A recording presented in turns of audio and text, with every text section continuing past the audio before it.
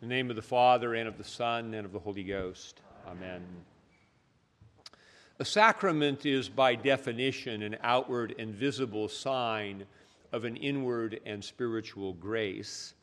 And this definition is rooted in the principle that things we see point us to things we can't see. The creation is a sign that points us to the Creator. Jesus is a sign that reveals the Father to us. The bread and wine of the sacrament are signs that reveal Jesus.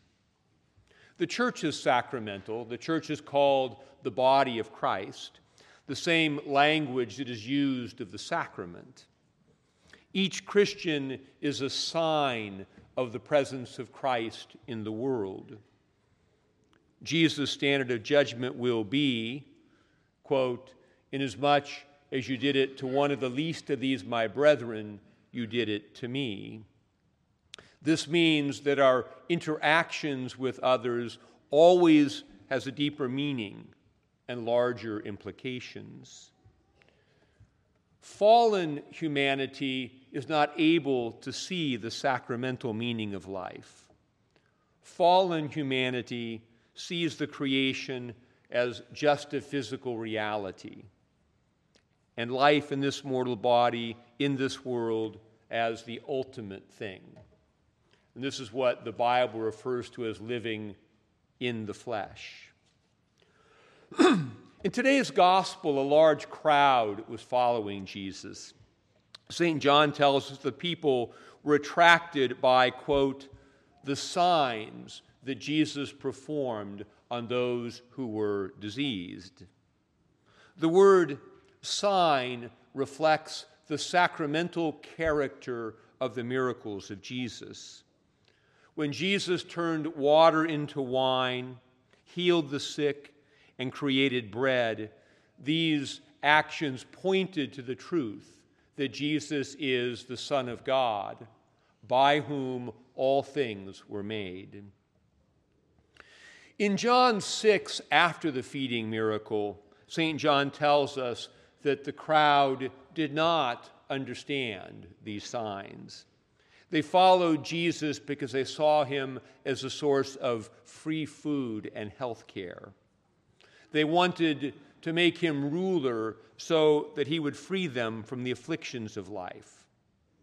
They lacked sacramental vision, the ability to see what the signs pointed to.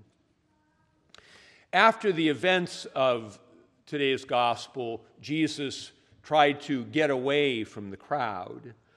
When the people finally caught up with Jesus the following day, Jesus picked a fight with them. He said, quote, "You seek me not because you saw the signs, but because you ate of the loaves and were filled. Do not labor for the food that perishes, but for the food that endures to everlasting life, which the Son of Man will give you."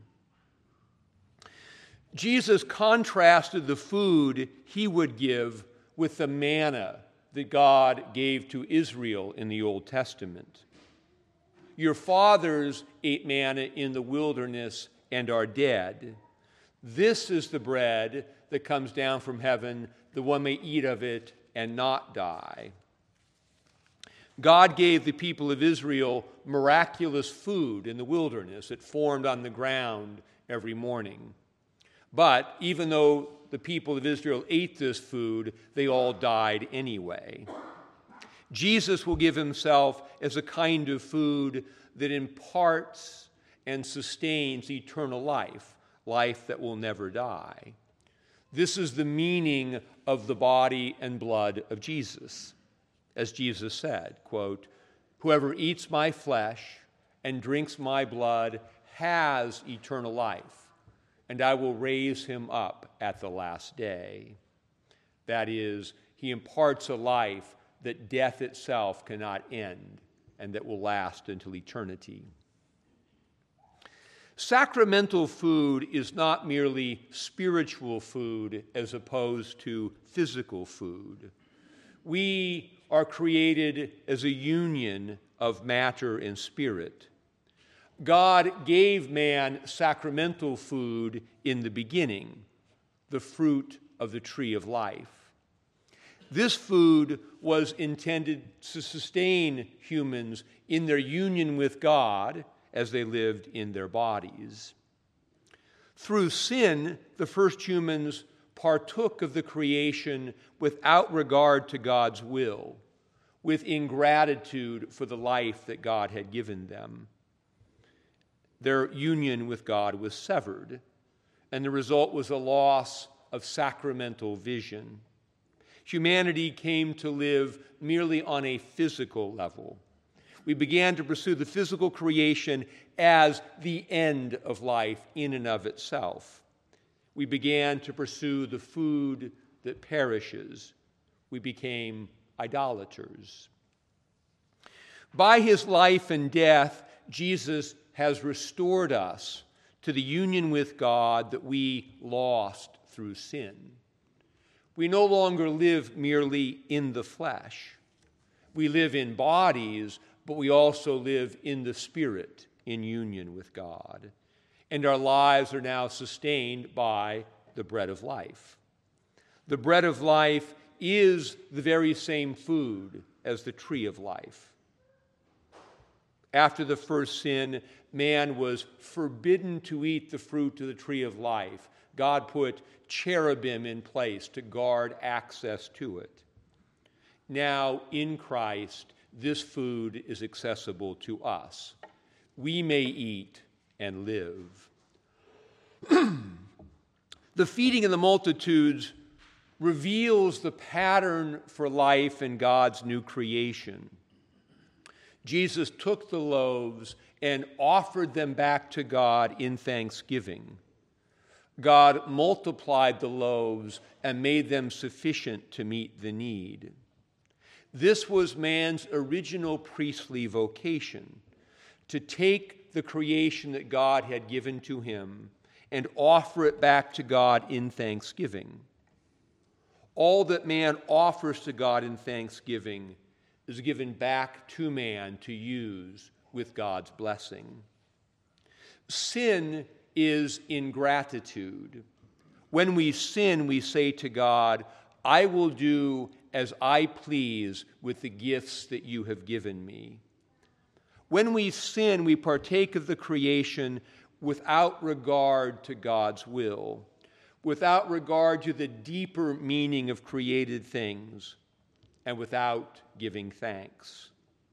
Our non-Eucharistic partaking lacks the presence and blessing of God.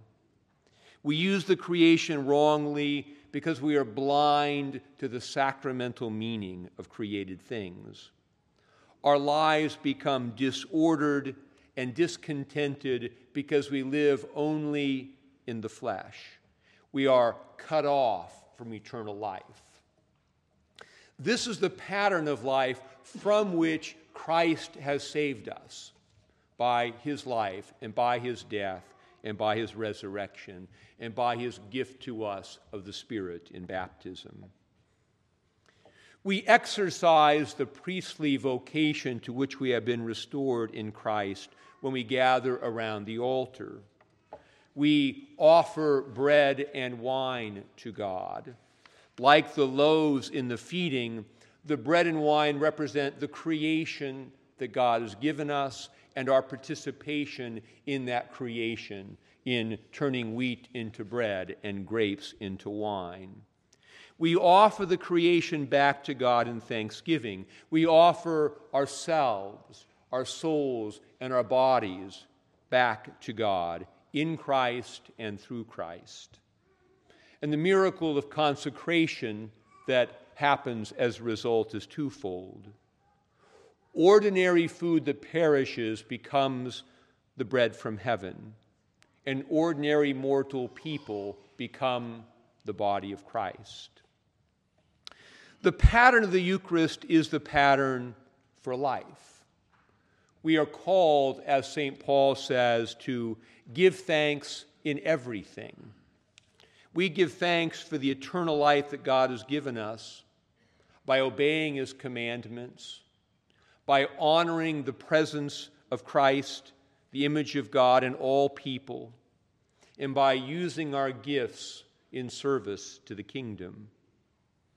As life is offered to God in this manner, Christ becomes present in all things to sustain us and to bring the order and beauty of his new creation out of the chaos of our sin.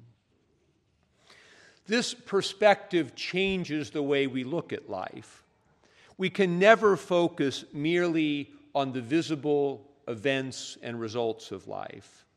Instead, sacramental vision leads us to focus on what God is accomplishing in and through the visible things. Thus, while the world focuses on how much money a person or a company makes, a sacramental perspective focuses on whether what the person or company does is actually good. Is the work itself worthy? Does it provide something that is good for people? The world focuses on how much we accumulate for ourselves. A sacramental perspective focuses on what we are giving to others. For, as St. Paul says, we brought nothing into this world, and it is certain we can carry nothing out. And as Jesus said, inasmuch as you did it to one of the least of these, my brethren, you did it to me. The world tries to avoid the pain of life. A sacramental perspective focuses on what God is accomplishing in us and in the world through the pain. The world tries to avoid death at all costs.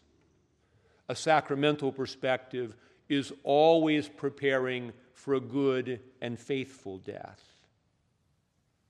Always preparing for life in the coming kingdom of God, for the resurrection of the body and the life of the world to come.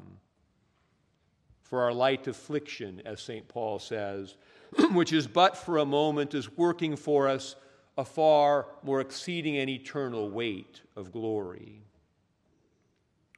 Thus, as Jesus said, do not labor for the food which perishes, but for the food which endures to everlasting life, which the Son of Man will give you.